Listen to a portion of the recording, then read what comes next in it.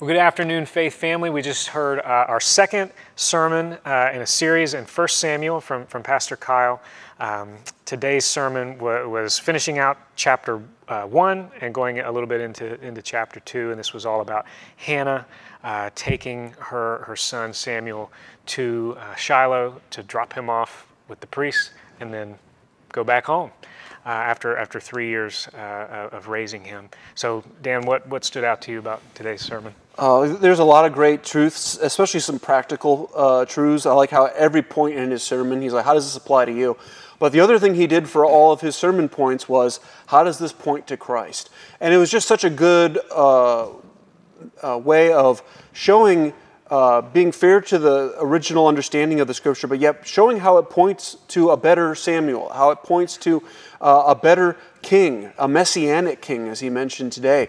And I love how the way Kyle just kind of like showed exactly what he was doing, models for all of us. We can do this too. When we read through the Scriptures and maybe we have some good study resources, or we just pray and ponder or talk to our elders about it if we have questions, we can look for Christ in the Old Testament too. We can ask questions of the text, including what does it say about God? What does it say about me and my situation and the situation of mankind? But we should always try to go to what does it say about Christ in the gospel. And so I love how Kyle modeled that throughout this sermon, especially that picture of a messianic king.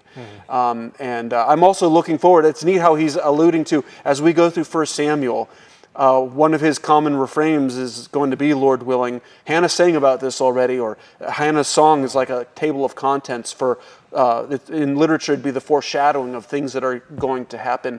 And it's going to help us keep a Christ-focused perspective as we go through the story of Saul and David, and not just focus on these ancient characters, but see how they point forward in God's eternal plan.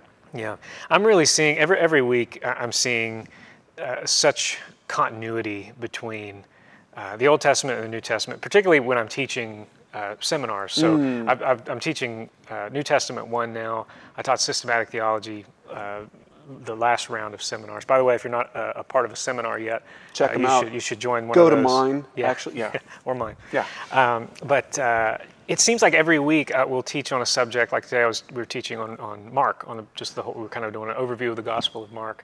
And so much of it, we're looking at Jesus as the suffering servant, Jesus, and how parts of the Old Testament were being revealed in Jesus. And I think that's just even more of an encouragement to join a seminar, because you can start to see how these pieces fit together. It's amazing how we're not coordinating, what I'm teaching over here with what Kyle is teaching, but it always seems to be like a theme, a thread is coming through.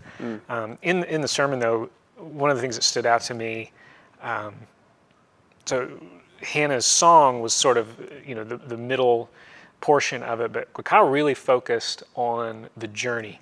So the journey there last week, the journey there this week, and the journey back from where they lived to Shiloh to drop him off, and then the journey back. And Kyle just, the Scriptures don't give us a ton of detail of what she was thinking or what she was saying, but Kyle really helped us to see. Yeah.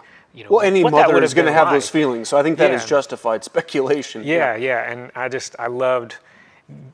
He helped me really see, that emotion that would have been going on. Sometimes you just read it and it just seems like a bunch of facts. Yeah. But there's so much. I mean, my wife and I just adopted a baby and drove 5 hours from where he was born, and knowing that at any time the birth mother could change her mind and we would have to take him back. And so that was going through my mind, man, after we've had him for weeks, we would have to, frankly, we're out of that danger zone. But that impacted me, just thinking about what Hannah must have been going through. So Hannah really sort of immersed her life in prayer. It seems like last week we have a long, heartfelt prayer asking God to give her a son. And this week we have a song, which is really a prayer of praise, I would say. Yeah. And so, from today's text, what can we learn about prayer from Hannah's life? I'd say one of the big takeaways, if you look at not just Hannah's prayer, but any biblical prayer that is given for us as an example in the Scripture, pray truth to God. Even some of the Psalms that are raw in their just honesty about how they feel and injustice in the world and suffering, they are praying truth in God, and they're always grounded in the character of God. And I think so. There's so much confusion about prayer and its purpose. We should be honest with God about our feelings and our needs, our perceived needs, and our and needs that we know we have from the Scripture. But pray truth about God, and especially focused on His character. Hannah, in her prayer last week, was claiming the promises of God in His character, as she was specifically asking for a specific request. And then this prayer of praise that is basically a song of praise. She is again grounding it in the character of God, how God has proved Himself in the past, what He is doing now, and then this amazing what He will do in the future, which shows us what God's going to do in the rest of the book of 1 Samuel. But as Kyle mentioned, it shows us what He will do perfectly in Jesus Christ. So we should pray truth, and that's one of the reasons why Bible reading and prayer go hand in hand. And it's not one or the other, but it should be both and. And knowing God's Word, having it in us, will help us pray more effectively and more biblically. Yeah. Not that if we just have this, it's not, we don't believe in name it and claim it. It's not if you just learn some secrets of prayer or the right magic words, you can make God do what you want. That's not what we believe prayer is. But we need to pray biblically. We need to pray according to the character of God and claim Christ's promises to us in prayer. So she's a great example of that. Yeah. We were kind of talking before about Hannah's sort of eternal perspective. And that was the main theme that Kyle kind of focused on, is this almost home, and we sang that song for the first time together as an encouragement to one another, but also, a song to God about our hope that we have for the future. So maybe talk about that. You were saying some things before we turned the camera. Talk about Hannah's eternal perspective. Yeah, she does have an eternal perspective, and this passage at least helps us have an eternal perspective. In that, it's not to minimize our struggles and our disappointments and the sorrows of this life in any way, but often we need to have a bigger perspective and understand. Like one of the things I loved about Kyle's sermon series through Ecclesiastes, it's like we have permission to not find ultimate satisfaction in this sinful, fallen world. It's okay to not be like on cloud 9 every second of every day, but we can still have joy.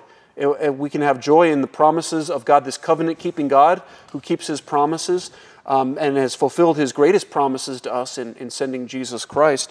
And so we can have that. And there's a sense, I love that just even the title and the theme throughout the sermon of Almost Home, that's what the folks in the faith chapter were. They were looking for all people of faith should be looking for a better.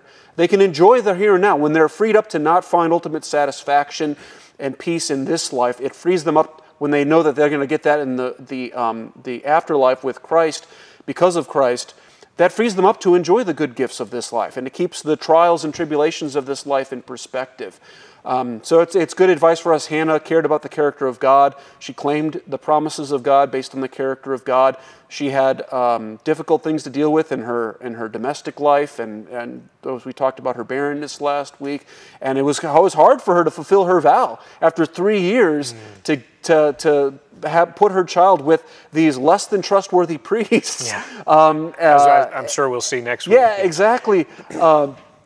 That she had to have had an internal perspective to want to do that. If her focus was just enjoying her children as long as she could, if it was just this life, she would not have had that kind. And it helps us because we're dealing with struggles. We look around the world and we see injustice and strife and foolishness and tragedy all around us, and we could despair in that. We should have sympathy for others. We should mourn with those who mourn, rejoice with those who rejoice. But again, we can have that solid, firm foundation, that rock, as was also alluded to. God as rock and of source of stability to get through our lives for the glory of God. Yeah. Well, Church, Pastor Kyle alluded to some of what he's going to talk about next week. Next week, he'll be in 1 Samuel chapter 2, verse 12 through chapter 3, verse 21. And